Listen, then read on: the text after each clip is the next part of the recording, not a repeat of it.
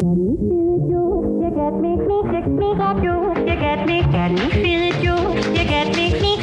I'm Corey Nathan, and this is Talking Politics and Religion Without Killing Each Other.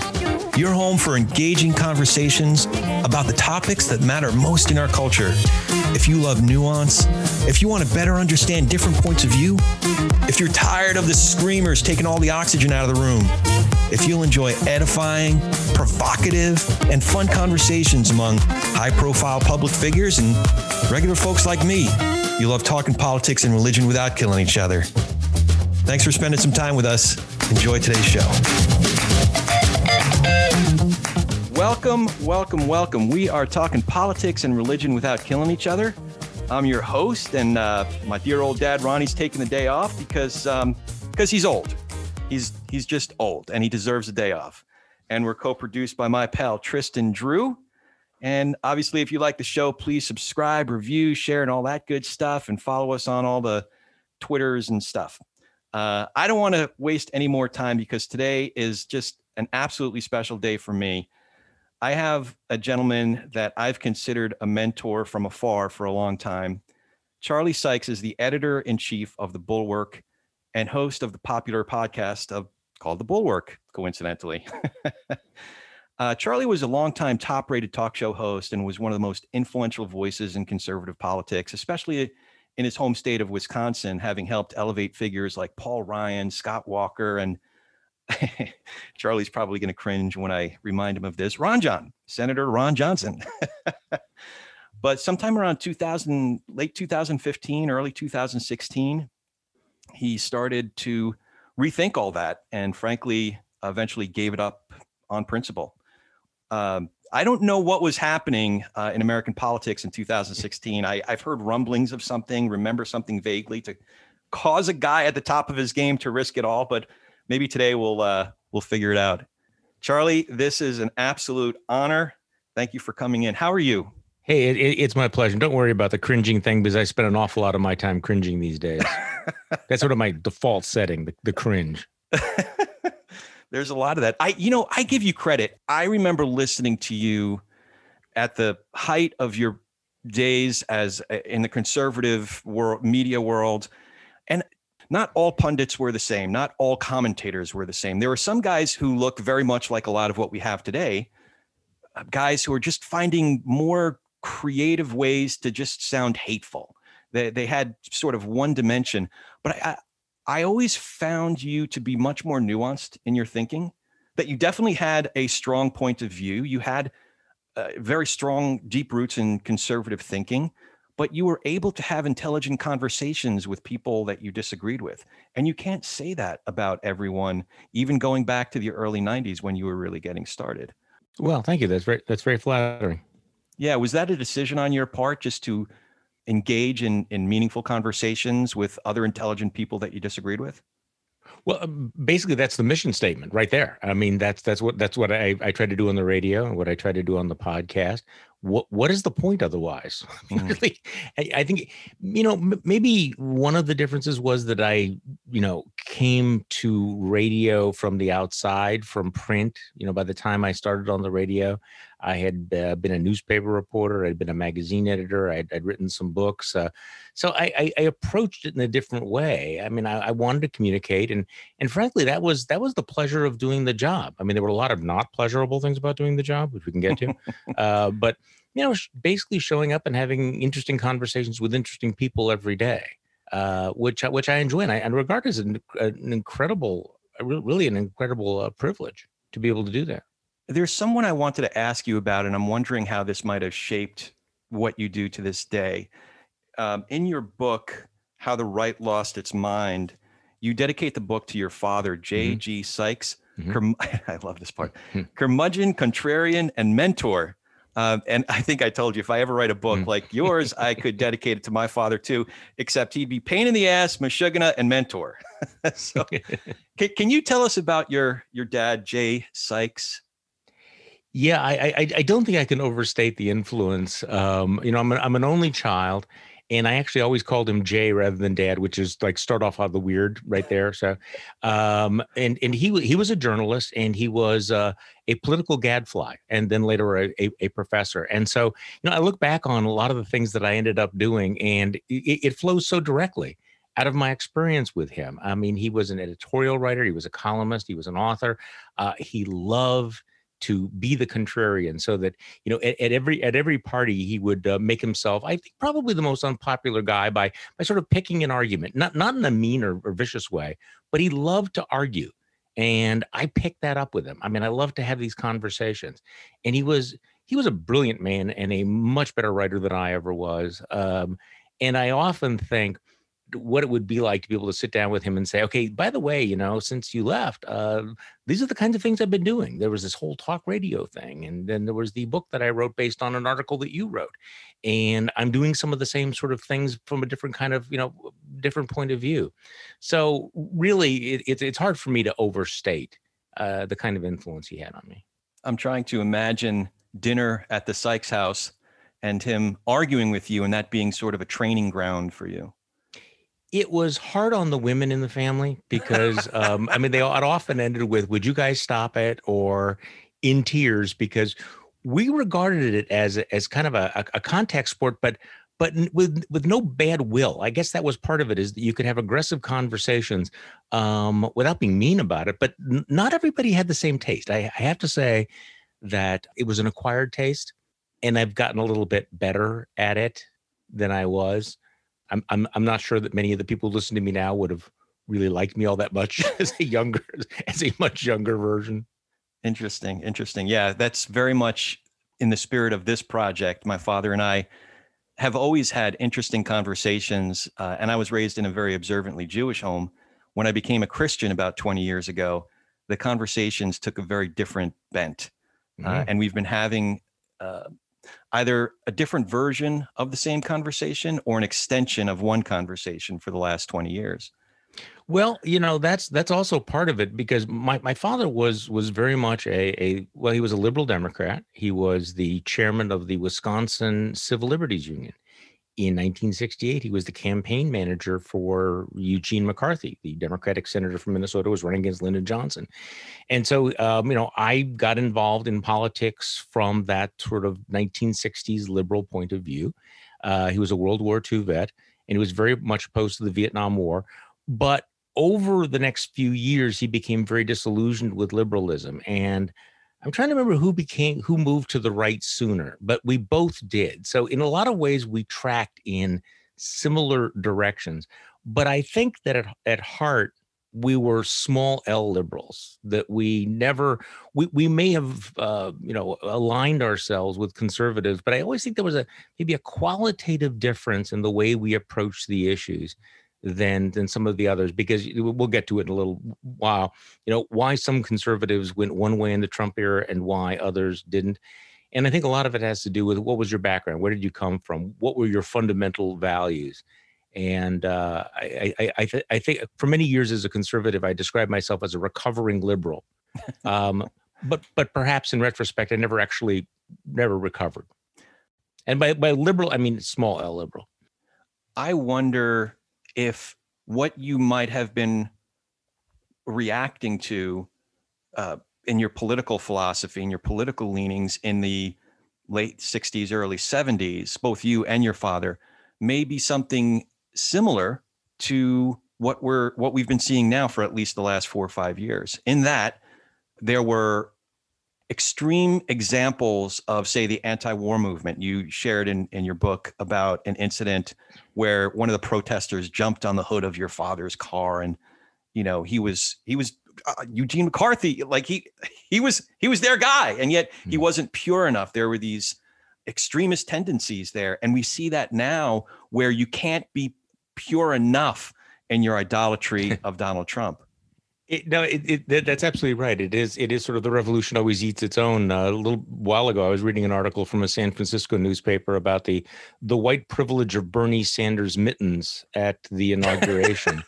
this sort of reminds you is that there's a sect on the left where you can never be pure enough, and no confession, no contrition is going to be enough. That will constantly be moving the definition so that basically whatever you do, whatever you say, you're going to be defined as just not good enough. Yeah. So there was that, and there was that. I think the assault on the universities in the 1970s did spark a reaction. So yeah, I think that there was a little bit of that contrariness, where if you spend enough time around people who browbeat you, telling you must believe this, so you're part of our team, so therefore these are your beliefs, and they hand them to you on a laminated card. And my father and I were like, screw that, no, we're not on that team. Yeah. Yeah. Well, going back to your days, you went to University of Wisconsin-Milwaukee. I'm curious, what kinds of things you studied English? What kinds of things were you reading during your time there? And was there anything in particular that you found formative? Well, interesting. I think back on that period as 3 years that I sort of dropped out of the world. I was very involved in politics in high school, really, really intense, and it became involved afterwards in journalism. But in college, I kind of dropped out. I led almost a monastic existence, believe it or not, where I got through college in 3 years. I was an English literature major, which of course is just as impractical then as it is now, but I loved it. I really did. And so I immersed myself in so we say the non-modern era, focusing on all of that. So I think that I came out of my undergraduate experience with this profound respect and love of liberal education, of language, of words, but also an understanding of what I would think of as sort of the tides of history. And this is one of the things that I think kind of helps is to be able to put your time in some sort of historical context, and also to understand, that what we do actually matters. And I have to admit, I am amazed at the number of actors out there who don't seem to think, what is history going to say about the decisions you're making right now? What meaning are you making of your life by the way that you are behaving and the choices that you are making? So I think out of that short period that I was an undergraduate, I came up with that kind of a impression. Look, I mean, I have been a lifelong lover of English literature, and I think that stems from those 3 years as an undergraduate. You're obviously a voracious reader. What kinds of things are you reading now? Believe it or not, I'm kind of on a Charles Dickens binge at the moment. Oh, interesting. And this is one of those things where you rediscover something that you loved at a previous era, but are reading it at a different age, bringing a completely different sensibility to it. And I have to say that I am enjoying it absolutely thoroughly. What a humanist he was, the way in which he really invented the social commentary, and you think of the entire culture of compassion that came out of his works, but also just what a hell of a stylist and a storyteller. About 5 years ago, I was reading two great pieces of fiction at the same time that were in the general same 50-year period. One was a really good translation of Dostoevsky, Brothers Karamazov, mm-hmm. at the same time that I was reading A Tale of Two Cities. And the strange thing is that I found A Tale of Two Cities almost more foreign than the really good translation of Dostoevsky. I don't know what to attribute that to, but maybe it's my Eastern European roots or so. I don't know. I don't know what that is. It's funny you say that, because during my college years, I also did a lot of reading in Russian literature and really do like Russian literature. And it's interesting that Dostoevsky was a big fan of Charles Dickens. Oh, in many ways, I think Tale of Two Cities was the least, quintessentially Dickens book. But this may be an apocryphal story, but I think that Dostoevsky read Dickens carefully, and I think that he might have been familiar with Tale of Two Cities. But I think there was definitely an influence. There's another perhaps apocryphal story that couldn't be more true today about Dostoevsky. He was talking about how the art imitates life, some version of that. And he was looking ahead and prognosticating about the future. He said, art imitates life. I could see a day where life begins to imitate art. And even further, I can see a day where life draws its very meaning of existence from the arts. Now, he was talking about the arts, but if we think of media or figures in the media, how true is that? No, it is absolutely true, and I will tell you that the one sort of game that I play in my mind to get through all of this is, as I read history or go back and read the literature of that period, is realize, okay, things might have been really terrible for like how long? How long were things really, really awful in Russia? How long were things really, really rough? How did people get through it? What did they think was happening at the time? Did they think that things would get better? I won't get too deep into all of this, but I think that's also part of the perspective that whatever. I think you have to fight against the problems of presentism, the temptation of presentism, which is that everything that's happening now is the only thing that's ever happened. It's the only thing that is important. The flip side, of course, is to think that your time doesn't matter, is that this is not your moment. And I am very, very conscious of the fact that we are living in a moment, that this is a pivotal moment, that a lot is at stake, which is not true of every decade. You go back and say, okay, what was the most consequential thing that happened during this period of time? Not really. I mean, there are whole sweeps of American history that if you don't know anything about it, you're not missing anything. On the other hand, you get the sense that right now, American history is at one of those pivotal points. And therefore, the decisions that people make, the moral decisions, the political decisions, the personal decisions will have consequences. And there are only few times in history that that's true. And I say that being very conscious of the need to avoid presentism, of thinking that this is the most important thing ever. Because I do think that right now, there are a lot of things that are in play that we did not imagine were in play, like liberal democracy. Yeah. Well, what comes to mind, I live in California 25. Our representative is Mike Garcia. He won by less than 0.1%. And I was very encouraged. He's a Republican in a very, like the purplest of districts, 350,000 people plus or minus voted here. I was very encouraged when he was one of about a third of the Republican caucus that didn't sign on to the amicus brief. Right. And leading up to January 6th, I wrote him and said, I give you a lot of credit. I was looking at his Twitter feed, his Facebook feed, and the vicious attacks from folks on the right for him not signing the amicus brief.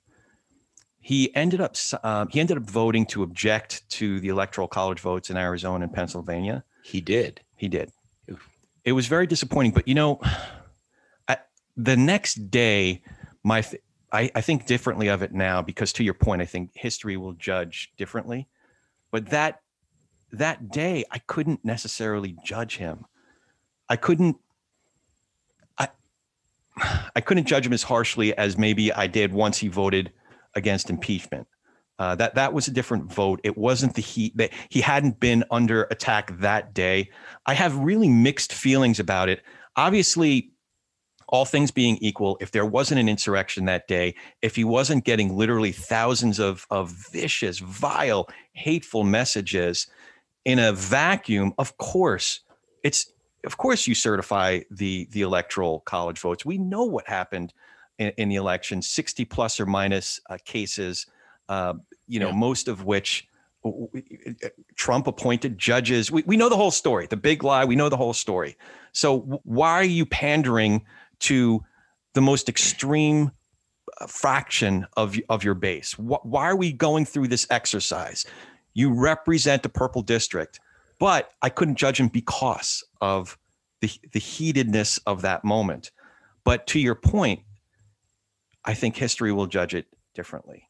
This is a moment. I absolutely think so. And I think that vote to overturn the electoral college, I think, will be the vote that I think a lot of people are going to regret. I mean, you can look, I would have liked him to have voted for impeachment. I think that Donald Trump certainly needs to be held accountable. But to vote to overturn a Democratic election that was free and fair, for which there was no credible evidence of fraud, that was a key moment. That was a breathtaking moment, because What you had just experienced was an actual insurrection designed to stop one of the fundamental constitutional jobs of Congress, which is to count the electoral votes, to overturn a conspiracy to overturn a democratic election, which if you and I had been talking about this a year ago, people would have thought that we were suffering from Trump derangement syndrome. This was not really, it didn't seem plausible. Right. But it actually happened. And I don't think that we've fully taken on board exactly how dramatic that was, that whole 77 days from the election leading up to this, all the things that were done in order to delegitimize American democracy. And the consequence of this, I think we will feel for decades. Here's the reason I say I don't necessarily judge him. Maybe I will as I evolve on this, is that I would like to think that if 2/3 of my party was making that vote or more, that I still would have the integrity and the courage that it takes to vote independently of my party, despite all of the threats that I was getting, despite I'd like to think that I'd have that integrity. I'd like to think that I'd have that courage, but I can't say that for sure because I wasn't in his shoes. Now you and I can talk about it clearly and say, well, of course, this is democracy. This is the very foundation of our country. How could you vote otherwise? And yet 130 something, how 130? I think it was 138. Yeah. Yeah. I mean, you put that together with the group that signed on to that, the amicus brief, and you're getting a group of people who really align themselves with a fundamental lie that, frankly, there is no excuse for them having fallen for the lie. And look, they get pressure, right? They get mail, right? They get phone calls. I mean, so what? This is what they went into it. I mean, why do you become a congressman? There are also just fundamental moments where you choose, and you never know what it's going to be. How old is Mike Garcia? He's about my age, maybe 2 or 3 years younger. Okay, 47. So he's a young guy. We ask 18 and 19-year-olds to make the decision. So do you go over do you leave the trench? Do you go over the line? Do you go save your buddy? Put your life on the line? We ask firefighters, do you run toward the fire? This is nothing. This is like you just vote to uphold the Constitution. Yeah.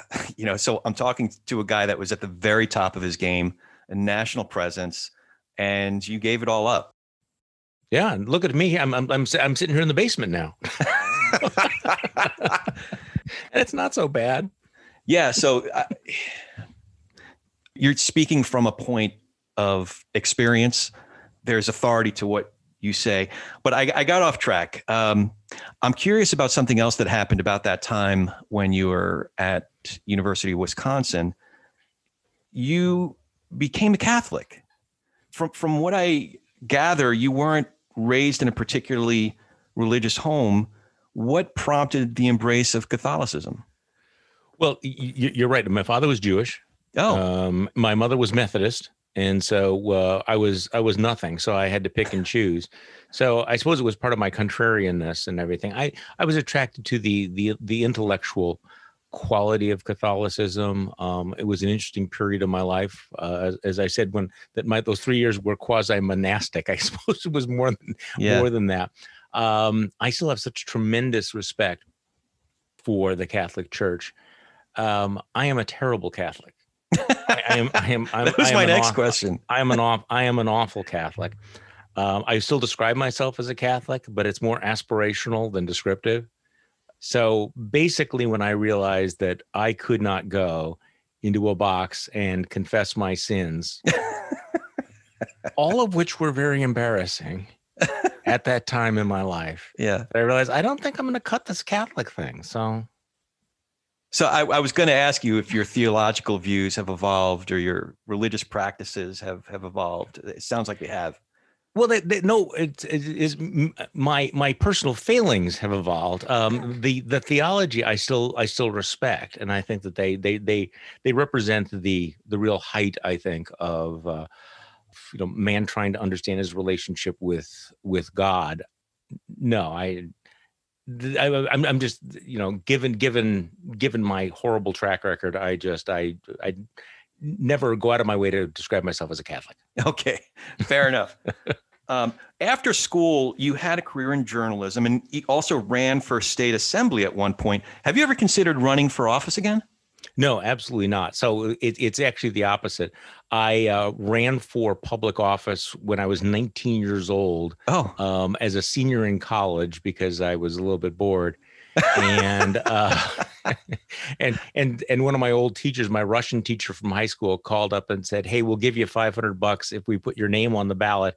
You'll get 25% of the vote. There's no chance you will win. Are you interested?" And I said, "What the hell not?" So it's good for the resume, right? And the voters showed incredible good judgment by giving me 23% of the vote. Oh, terrific. Which I absolutely deserved, getting 23%, and went on to know the guy that beat me, who became rather prominent in Republican politics. Oh, okay. Good guy. But you did have a good stretch in print journalism. Right. How did you learn how to write? How did you learn how to be a good reporter?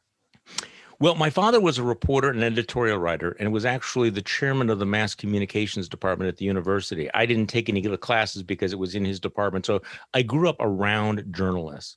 So when I was a kid, I would go to the newspaper where he worked. He used to work at the old Milwaukee Sentinel. I was actually there the afternoon that John F. Kennedy was killed. And one of my prized possessions for many, many years was the teletype announcement that the president has been shot, shots fired in Dallas, when the old teletypes would come out. So I grew up around newspapers. So that's my only explanation. I was totally unqualified for the jobs that I got. I had graduated from college with a degree in English literature, which qualified me to actually do nothing. And I was hired by a weekly newspaper where I learned a little bit about doing that, but then very quickly was hired by the daily newspaper, the Milwaukee Journal. And at a ridiculously early date was named the City Hall reporter. I think I was 21 years old. Oh, wow. I had no business in that job. So it was a crash course. And very adversarial relationship with the mayor. Had to learn basically, was I going to stand up for myself? Was I going to dig? What kind of a reporter was I going to be? And I think probably that was the most fun I ever had at a job. Being the daily reporter, being a news reporter, absolutely loved it. Wow. Do you see good journalism today? Yeah, I do. It's sort of the best of times, worst of times, since we were talking about Dickens. The journalism that you're seeing at the national level from the Times, the Washington Post, and others is, I think, the best journalism of our lifetime, including anything that we saw during Watergate. The flip side is that we're seeing the hollowing out of journalism all around the rest of the country with the death of local newspapers and local media, which is just horrific. So this huge gap that's forming with these news deserts, young journalists not having any place to go. So we're having outstanding journalism. I mean, of course, there's a lot of crap as well. I mean, we can talk about, the opinion journalism or just the propaganda journalism, the cut and paste journalism. Right. But I have to say that there are reporters right now doing just truly amazing work. Yeah. One of my regrets about our culture is that this whole, fake news, MSM bias has stuck for the most part. It's a minority of people who will stand up and say, no, you know what?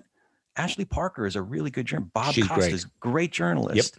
Yep. Farenthold, so many. And even some of the thinkers, Ross Douthat, David Brooks,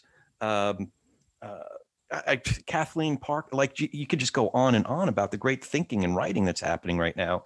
And yet you send something to someone that might happen to have the Times or the Post, the banner on it, and they just dismiss it. Oh, that's just a liberal rag, Well, the story that I've told about this is, I'm part of the critique of the media. I mean, it's your fault. In conservative talk radio, one of the constant themes was criticism of media bias. In fact, it's been a theme on the right, way back into the 50s and the 1960s. And so I would say that virtually every day I would critique the media, but I always did it from the point of view of wanting to make it better and less biased. I was always the assumption that, okay, here's the mainstream dominant media, and I'm going to tell you the other side, the assumption being that it was the other side. What hit me in 2015 and 2016 was, oh, crap, we have succeeded in delegitimizing all of the fact-based media. We have been so successful that, in fact, we've destroyed the immune system of the right to fake news. And it was the exact experience that you just described there.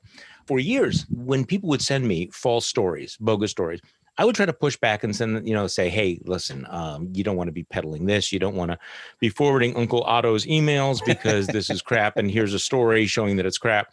And people would, for 20 years, write back and say, hey, thanks, Charlie. I appreciate that. I won't be forwarding, Uncle Otto's crap anymore. But in 2015 and 2016, it began to change. And when I would push back and say, no, okay, so there's not a warehouse with bodies of Hillary's victims stacked up. No, this story's not true. People would say, well, you're sending me a story from the New York Times or NPR or NBC. This is all liberal crap. And what I realized was that we'd formed these alternative reality silos. They were more than echo chambers. They were silos. And that within those silos, you could not break through if a story was bullshit. And so we've seen that accelerate. I mean, at the end of this period, when I wrote my book, I said, everything I'm describing here is going to get worse. But even so, it got way worse than I thought. And we're seeing that right now, how impenetrable these conspiracy theories are, or within that silo.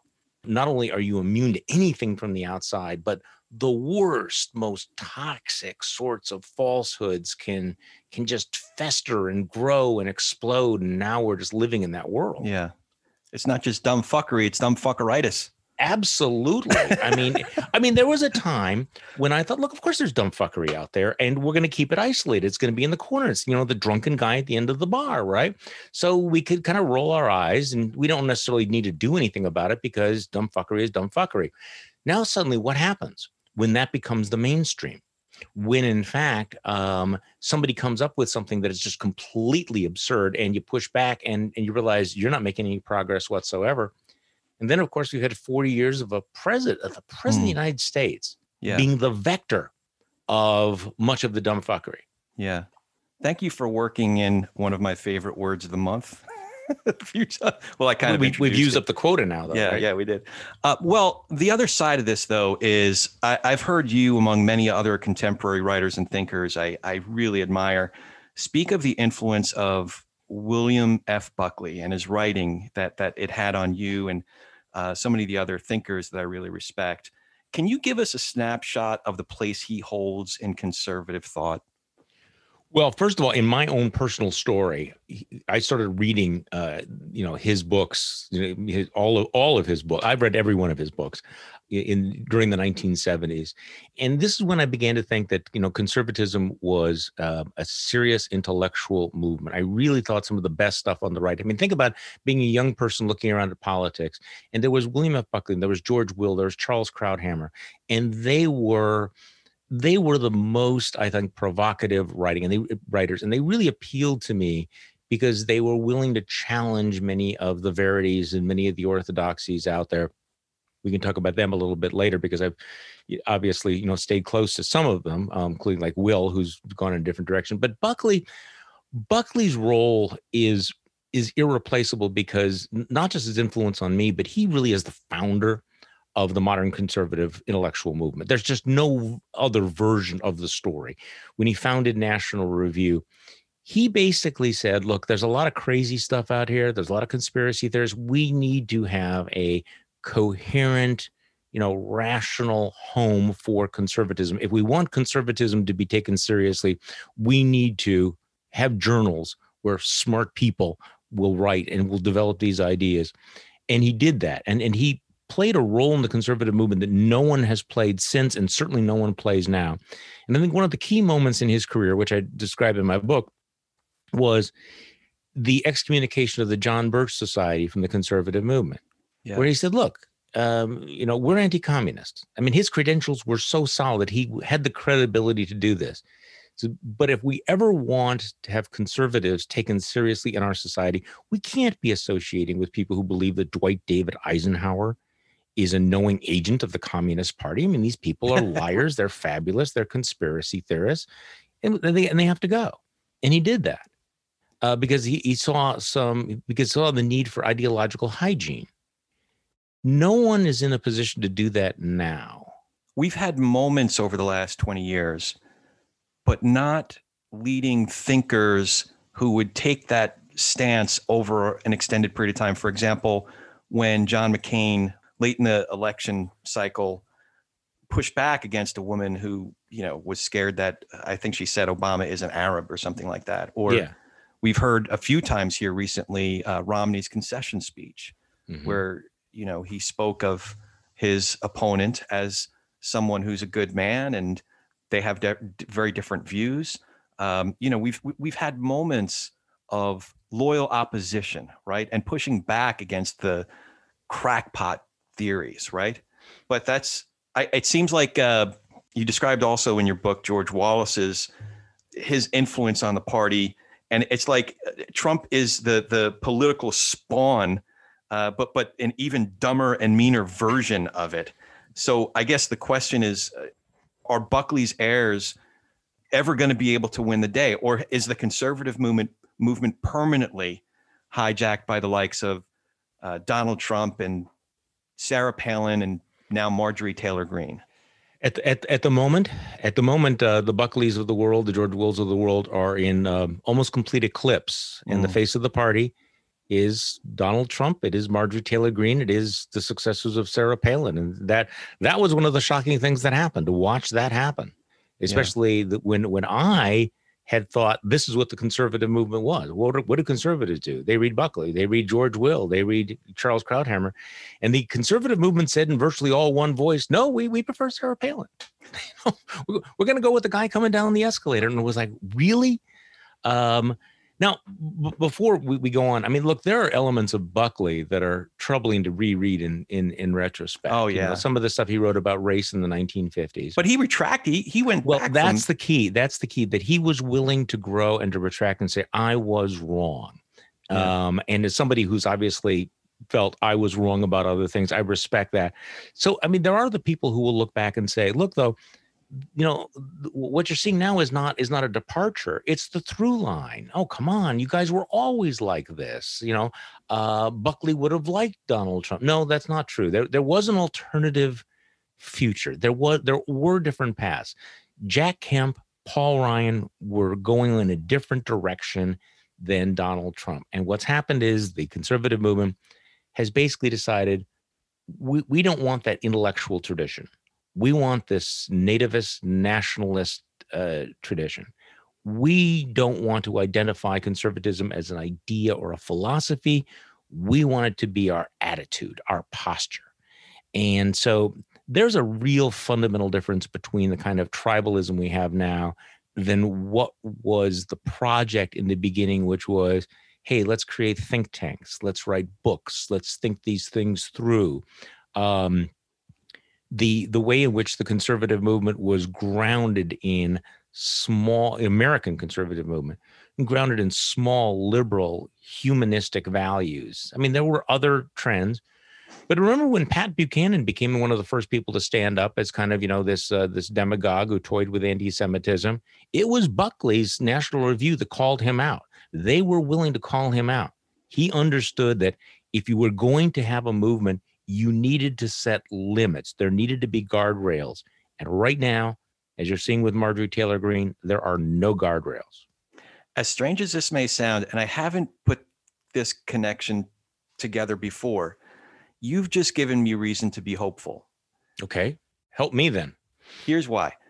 I recently read a series of essays by a theologian named John Howard Yoder. And I think this is in the Jewish-Christian Schism Revisited.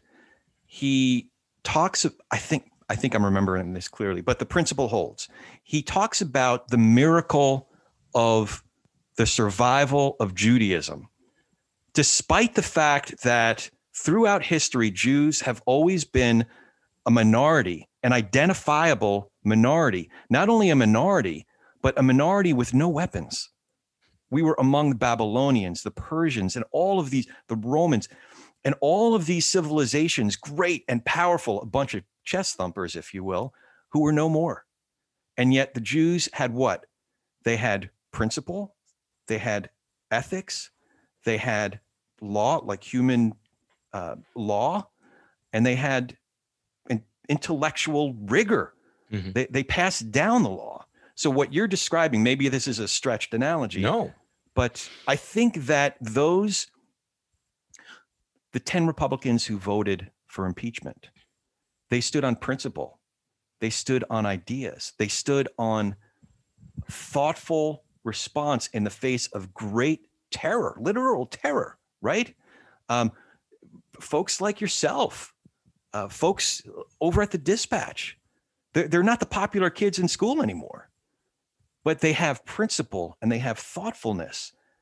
So, if we look at history, I think integrity, ethics, principle, thoughtfulness is more resilient than a bunch of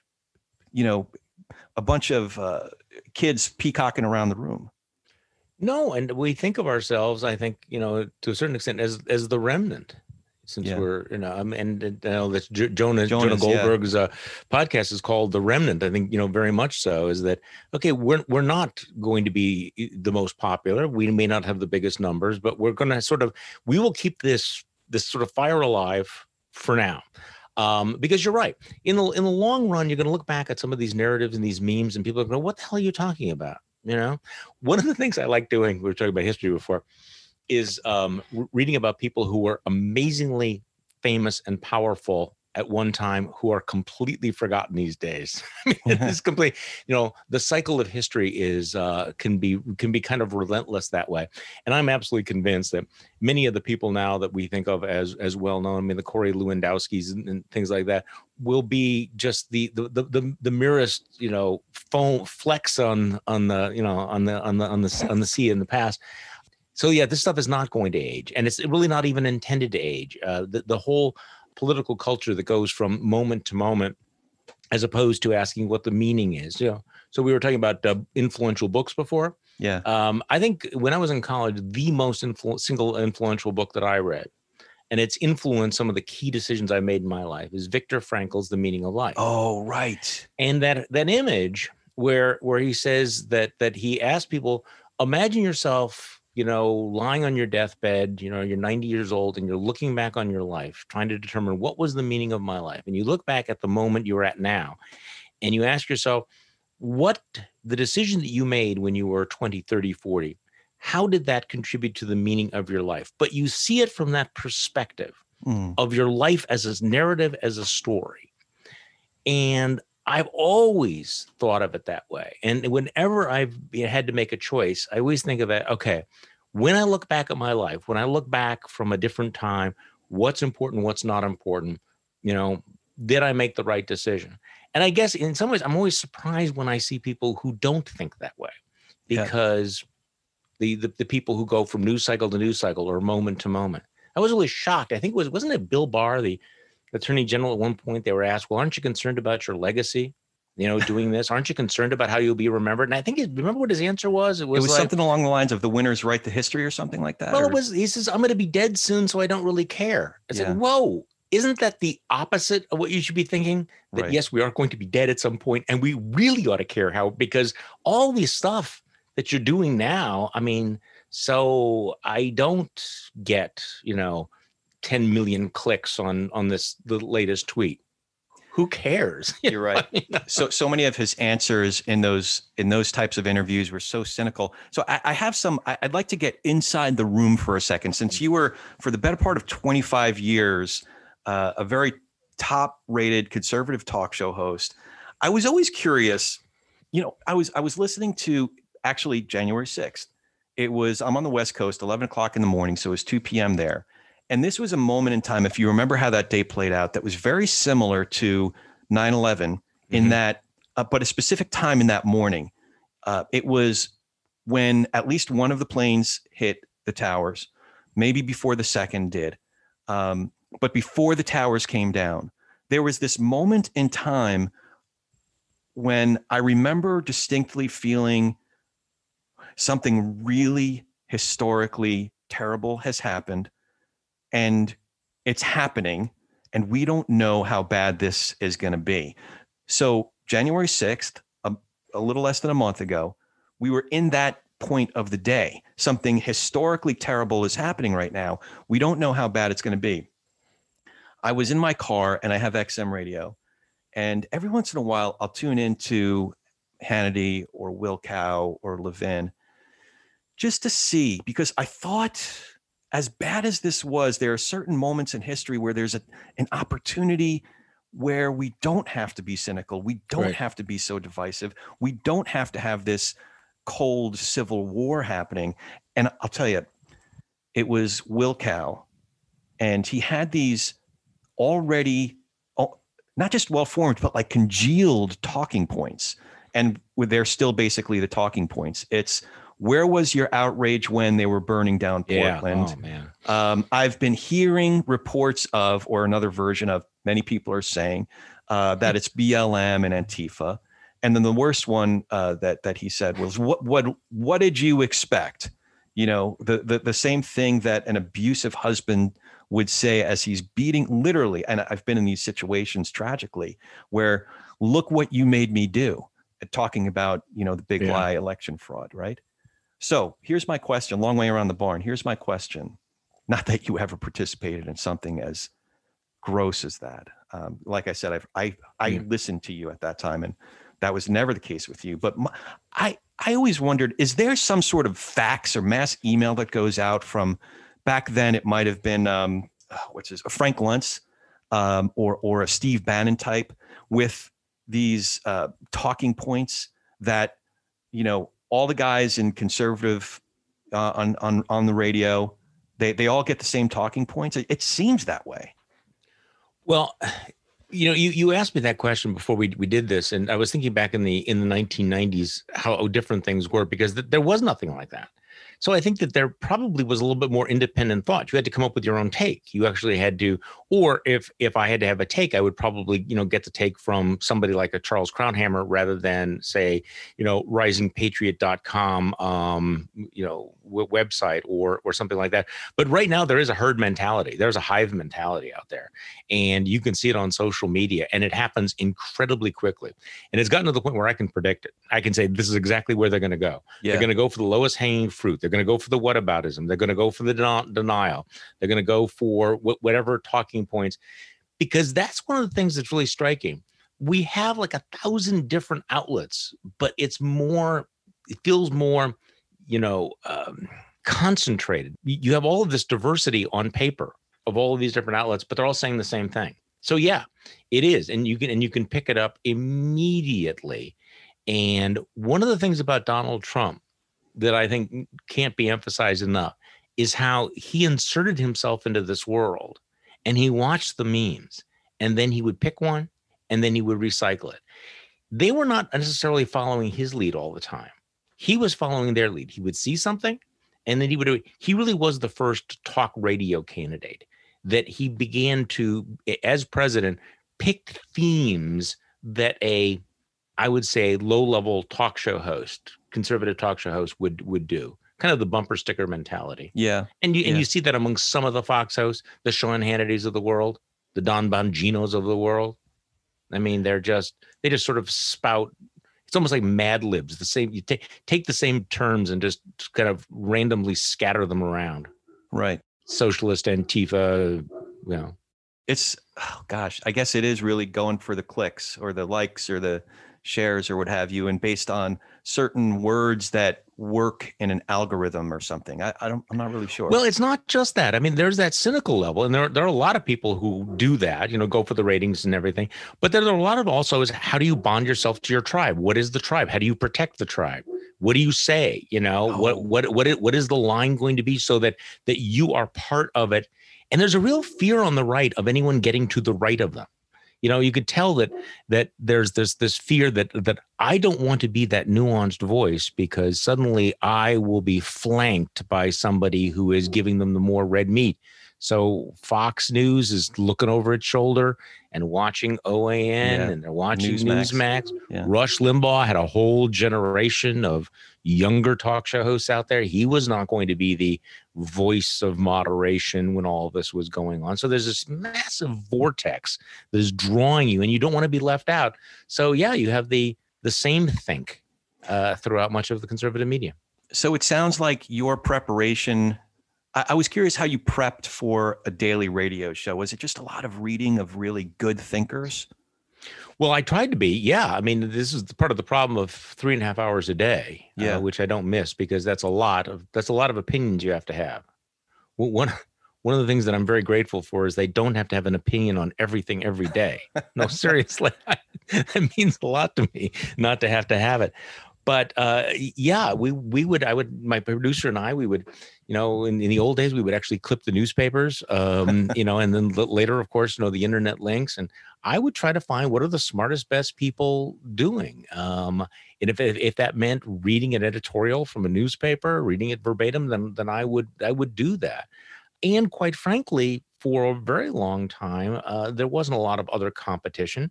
Now, if a host comes out and talks about X, and all of his fan base has been on Facebook.com Yeah. reading about Y or Z or whatever, there's going to be tremendous pressure on that host to talk about what the audience wants him to talk about.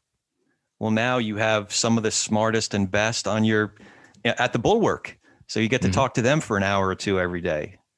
Boy, I love that. We sort of started off with this, that one of the, and this is a blessing, is that for 1 hour a day, I get to talk to really interesting people about interesting things. Yeah. And I don't have to worry about the calls and the emails and the letters and stuff like that. I just, and so that's kind of the goal, is to have that kind of a conversation, and that people can listen to whenever they want. Yeah. So there are a lot of differences between radio and doing the podcast. It sounds like you're really having a blast. Well, I did yes. I did the radio show for 23, 24 years, 3.5 hours a day. And I left after the election, and I left voluntarily, but I also knew where the audience was going on this. And that was actually not that hard a choice. But I have not one day have I looked back on that and thought, I wish I was doing that again. Because I think that one of the things the media has done now is that you can find your own audience. Yeah. And I don't have to pander. I don't have to talk about something that I'm not interested in. I don't have to worry about getting in 100 ads or something like that. And so yes, the Bulwark has been kind of this extraordinary accident that has let us say what we think. And that's kind of the fundamental way that we define internally. Our mission statement is that we will say what we think. We're not going to be like a lot of the other media that feels like, okay, we can't say this because the donors are saying this, or because our bosses insist that we toe this particular line, or because we're going to lose audience share if we don't, push this MAGA talking point. So we all feel very liberated. Yeah. Now, I want to say something about the Bulwark. For those who have not already been blessed by tuning into the podcast or reading some of the great writing that's being done there, there's so much good content. So, some of it is free, and I really appreciate that. That's how I started listening to the Bulwark podcast. But then if you decide to subscribe, it's worth every penny. I can always count on great analysis, great commentary and some of the smartest, most principled and fun group of people, and all with not just an impressive, but varied professional backgrounds. We get multiple newsletters as subscribers, multiple podcasts. I love the secret podcast.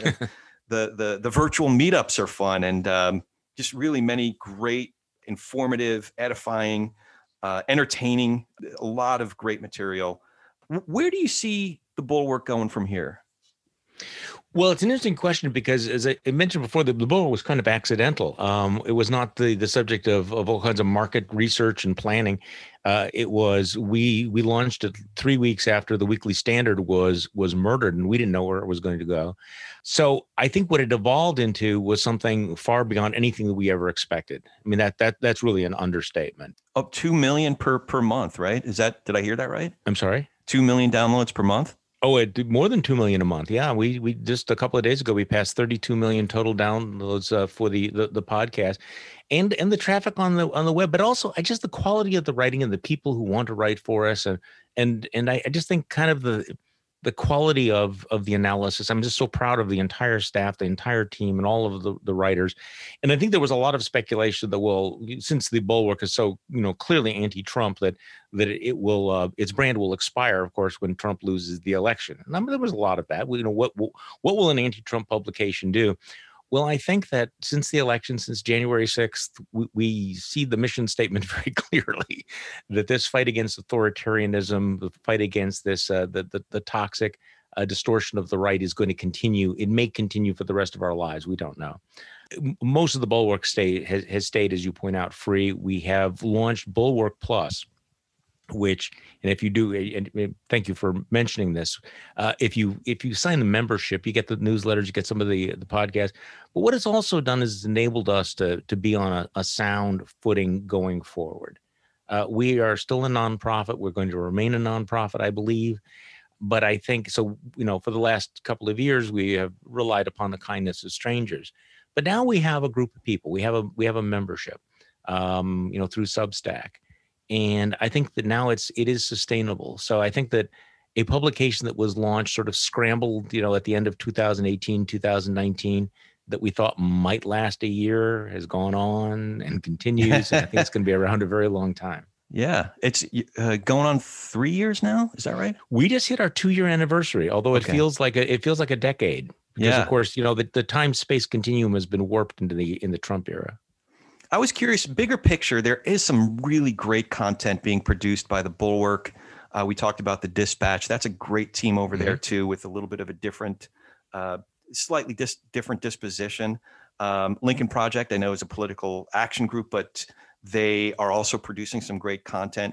Do you see a larger ecosystem, maybe not to counterbalance all that's happening in mainstream conservative media, but to provide I think there are so many folks like me. I heard Ben Sass recently talk about, the folks who are taking a lot of the oxygen out of the room. I think he was talking about a study that was done, a large study that was done where, oh gosh, I wish I remembered the name of the study or the group that did it, but they estimated that really the extremists, if you will, the folks who are just absolutely obsessed with politics, it's about 5% on the right and 6% on the left. I've heard this, yes. Yeah.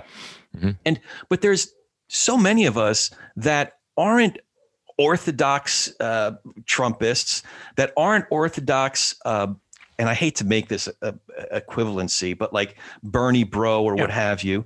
So many of us are nuanced in our opinions. I might be very, very fiscally conservative, and yet on another, say a social issue, maybe a little bit more nuanced on abortion, for example, or pro-life. I'm generally pro-life, but I'm a Chris Christie pro-lifer. Yeah. Things like that.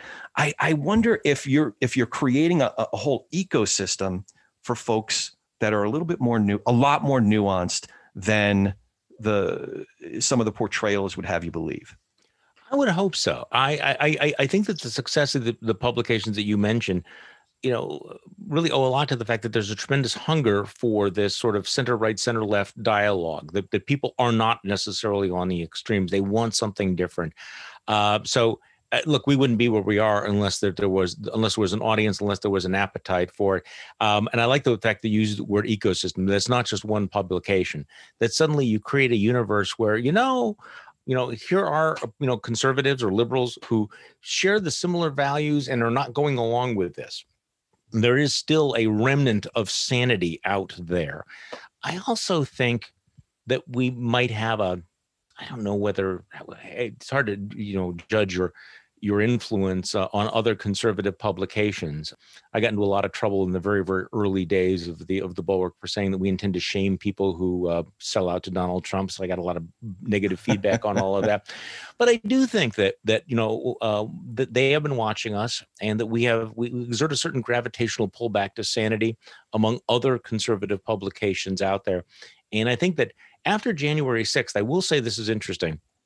If you look at the politicians, the conventional wisdom is, and it's correct, that the Republican Party has gone back to Trump. So there was a moment, a little window, a little sort of Arab Spring-like moment where Republicans were going to say, okay, can we get rid of Donald Trump? And then decided they were going all in on Trump. That's true among the political class. Among much of the conservative media, however, except for the hardcore MAGA types, I think that there was a shift. You're seeing this in the pages of National Review, I think. You're seeing this among other conservatives who had been what I would call anti-Trump. Yeah. They didn't actually support Trump, but they really didn't like, they thought we were prematurely anti-Trump, that we were too anti. They have now gone, say, look, we got to be done with this guy. The conservative movement cannot be the party of Donald Trump, cannot be the party of Marjorie Taylor Greene. So I think that there has been that positive thing, and maybe that's part of the ecosystem as well at some point. I think also another hero, a group that has emerged as a hero of the last several months, is the conservative legal movement. Oh, yes. Yeah. The Trump appointed judges, I certainly learned a lot about conservative legal philosophy. It's not necessarily, we can't look at it through the same lens as legislators. Conservative. This is a huge, we could devote an entire podcast to this, because it turns out one of the extraordinary stories of 2020 was that the conservative judiciary turned out to be a bulwark of democracy. Yes. And I think that a lot of folks on the left did not see that coming. Right. I mean, we were all sort of, I think, white knuckling it, through the year. But this is a moment to sit back and go, a conservative judge does not think the way conservative politicians do. That simply because you're a conservative judge doesn't mean you're going to rule for a Donald Trump. Donald Trump, interestingly enough, one of his big legacies is going to be the transformation of the judiciary, appointing 3 justices to the Supreme Court. And one of the things we now know rather definitively is that Donald Trump never actually understood who the judges he was appointing were, what they actually believed. He would spout the things about the conservative judicial philosophy, but he never got it, because he thought that if he named you to the bench, you would rule for conservative victories. And it came as apparently a huge shock to him to realize that, no, it didn't mean at all what you thought it meant, Donald, at all. Right. So taking this to the next step, I sort of fantasize about Michael Steele or someone like that coming into, let's face it, there's not going to be a MAGA party. There's not going to be a Patriot Party, because Trump is either too lazy or too incompetent to do anything like that. But would Michael Steele ever consider the possibility of starting a new party that really was the political philosophical heir of William F. Buckley? I would have said no a few months ago. I think there's a process of radicalization going on after January 6th, particularly seeing how the Republican Party is behaving in the wake of all of that, where I think that there is going to be more interest in that sort of thing. You're absolutely right that Donald Trump is not going to create a Patriot Party, because, first of all, he's already got a political party. Yeah. He owns it. So why would he create a new one, which is, again, hard work. But I do think, look, it's hard in this country. I mean, we have a binary system. I can make all kinds of arguments why we should have a third party, but I understand that the deck is stacked. However, we have seen the birth and death of parties in the past, including the death of the Whig Party and the rise of the Republican Party, and now perhaps the death of the Republican Party. But I think at some point there are so many people who are politically homeless that the political system has to respond to that. And one of the ways to respond is to give people a third choice. Because let's be honest with you, I'm not anxious to move from one tribal loyalty to another. I don't want, and we get a lot of pressure. Well, if you are disillusioned with the Republican Party, Charlie, why don't you become a Democrat? Well, because I've been there, done that, don't want to do that again. But it would be interesting to have a third party movement that might be flexible to move in various races, make different alliances between the parties, as opposed to just a very, very rigid sort of thing. So for example, there's a conservative party in New York that will occasionally endorse Republicans and occasionally will occasionally run a third party. I don't know whether they endorse Democrats or not, but again, it's there are different models. So I would hope so at this point. Yeah. Because I got to tell you, there are a lot of people that I've talked to who have broken with the Republican Party that in the last month, within the last 3 weeks, have said, okay, I am never going back. I am never voting for a Republican again. The last few weeks have been, quite consequential. All of my heroes, many of my heroes actually spoke at the DNC, and they weren't Democrats this last cycle. John Kasich, Meg Whitman, Christine Todd Whitman, sure. Colin Powell. I think that there should, there would be a great home for folks like that, and maybe folks a couple degrees to the right of Joe Biden. It seems like there's a critical mass there, but maybe I'm just dreaming. So an important point here. So in your book, How the Right Lost Its Mind, while describing your own political evolution at the point in your journey when you may have been forming the idea of a different kind of Democrat, you say, memories of the 60s have been romanticized, but left-wing politics came to be dominated by humorless and strident ideologues who did little to hide their contempt for the older generation, bourgeois values, and for American culture in general. It sounds pretty familiar, actually. Yeah. So I bring this up because, to your point, because you reject the party of Trump or the party of Marjorie Taylor Greene or the silliness that's happening there, to say the least, it doesn't necessarily mean that you all of a sudden embrace a $25 hour minimum wage or wiping out students. I don't know what your particular stance on those issues are, but the cause célèbre of the left right now, of maybe the far left, it doesn't mean that you all of a sudden embrace all that, does it? No, it doesn't. And I think that people ought to understand that part of the coalition is that the coalition of the decent is that we don't necessarily agree on ideological things, but I wrestle with this. And I had to wrestle with how I was going to vote in 2020. And I voted for Joe Biden. I said I was going to vote for Joe Biden, which is the first Democrat I voted for in many, many, many years, if ever. Maybe the first ever for president. I'm trying to think now through when I turned 18. But the way that I worked it out was, look, I can disagree with you on 60% or 80% of the issues. We don't have to agree on everything. But if you are an honest, empathetic, decent human being, we can do business. So part of it, that's an evolution in what I consider important as opposed to less important. And so I was talking about this with Will Salatin from Slate on my podcast the other day. And I think we're in roughly the same place where we have, up until now, most of our lives, we've seen politics in terms of that horizontal right-left continuum, right to left and everything, fighting out those issues. When right now, I think that the most urgent issues are on that vertical axis of, do you believe in truth? Do you believe in science? Do you believe in the rule of law? Do you believe in human decency? Those sorts of things. Democracy versus authoritarianism, liberalism versus this sort of bigotry. And so I find myself I'm interested in a lot of these issues, these right-left issues, but I'm not engaged with them in the way that I would have been before, because I think that the real fate of the democracy is going to be determined by where we end up on that vertical axis. And so I can tell you why you're wrong about the $15 national minimum wage, but frankly, I don't give the same amount of shit about it that I would have, say, 10 years ago. Yeah, in prepping for this, I think you saw that I was looking at a comparison of AOC versus MGT, and it's not a fair comparison because although I could never see myself voting for AOC, I don't think she's a terrible person. I just think she has terrible math. I think it's a totally different thing. Yeah, it's a different thing if you want to wipe away student debt versus wipe away the opponents, like literally kill your, we're talking about, it's not a comparison to be made.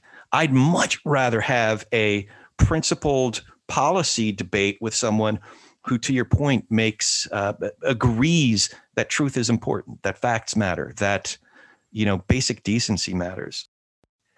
Do you still have relationships with folks who would be considered true believers that would have signed that amicus brief or support their representative signing that amicus brief? No, not really. No.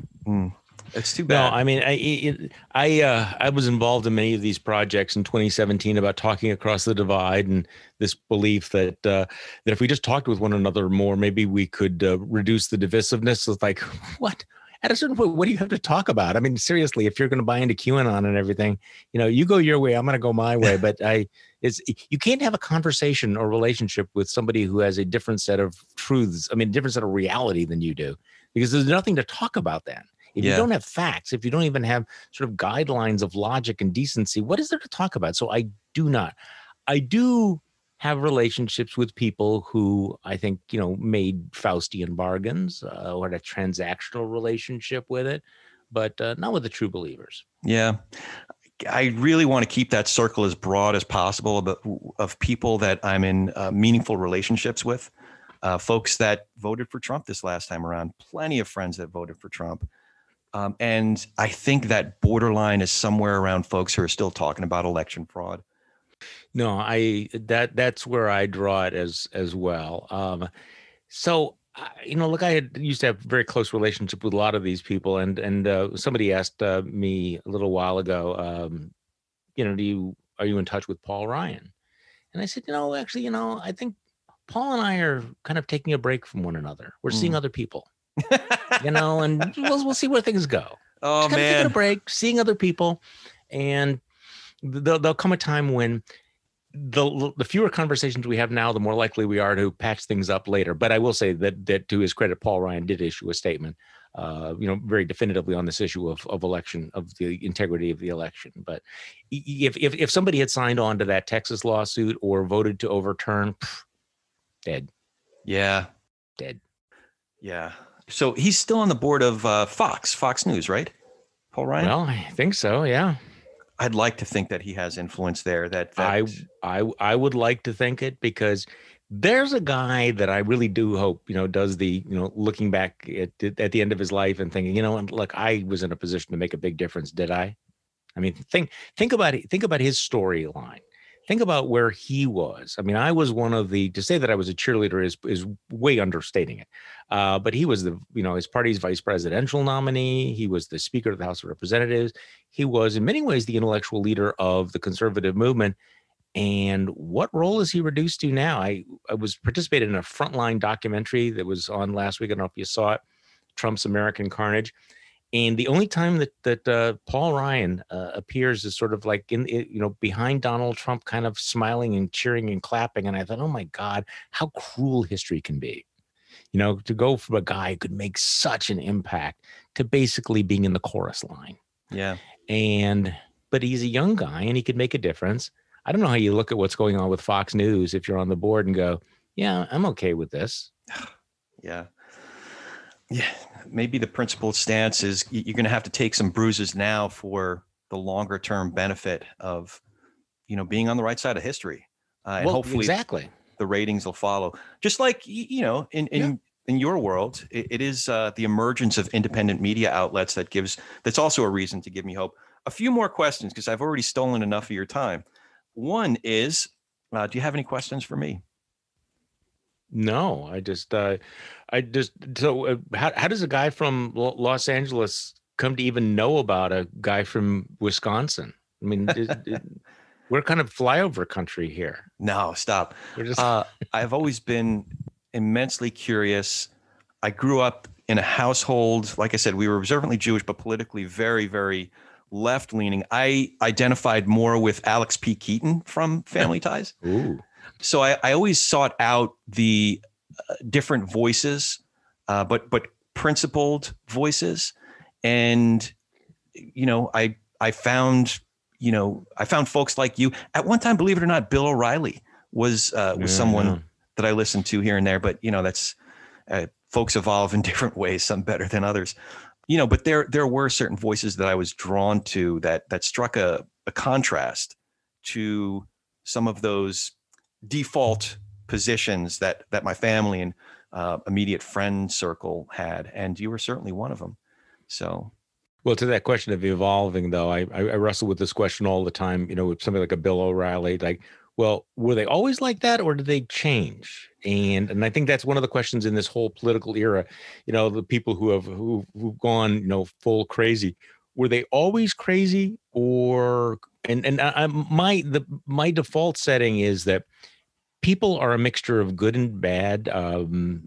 People are complex, and they can go in different directions. If they listen to the better angels of their nature, they can go in one direction, or they can go in a dark direction. And just we've seen so many people who I think are fundamentally good people just make fall in with the wrong crowd. And that's why I'm particularly outraged about the whole Trumpian movement, the way that it has exploited and misled people and taken people who I think could have been really good, good constructive Republicans and turned them into these fanatic cult members. Yeah. No, I'm seeing it happen with a couple of friends of mine they maybe started out questioning some of the assumptions that a lot of folks around them had made, and then starting to get some success and some traction by pushing against some of those assumptions, and then finding common cause more recently, getting a thrill out of giving voice to someone like Alex Jones, for example, and then getting a lot of downloads for that. I don't think it's something that happens overnight, where it's an evolution, and there's too many incentives to continue to go that way and become more and more extreme. So another question, how can we find the Bulwark and all the great work that your team is doing? Well, hopefully we've made it very easy, www.bulwark.com. And the full webpage is free. My podcast is free. Most of the stuff that's there. Click on Bulwark Plus, find out what the other stuff that we're having. Sign up for our daily newsletters through Substack. We have 3 daily newsletters. I put out one every single morning, morning shots. I do that before I do the daily podcast. The podcast drops around midday. Jonathan Last has a newsletter called The Triad, comes out midday. Jim Swift has a overtime newsletter at the end of the day. They're all completely different newsletters, and we just try to bring you the most interesting, provocative writers we can find, and we're going to stay as feisty as possible. It's feisty, it's challenging, it's entertaining, and it's enriched my life. And what else has enriched my life is, like I said, I've considered you a mentor from afar, and I feel like I've made a new friend, and that's an absolute honor to be able to say. Well, thank you. It's been a real pleasure talking with you. Yeah. Thank you for joining us today. If you appreciate what you've heard here, please go to iTunes or anywhere you get your podcasts, give us a 5-star rating and leave a review. That really helps move us up the chart so others can find out what we're up to here. For Ronnie Nathan, I'm Corey Nathan, and we've been talking politics and religion without killing each other. We'll be back in a few days to do our little part in Tikkun Olam.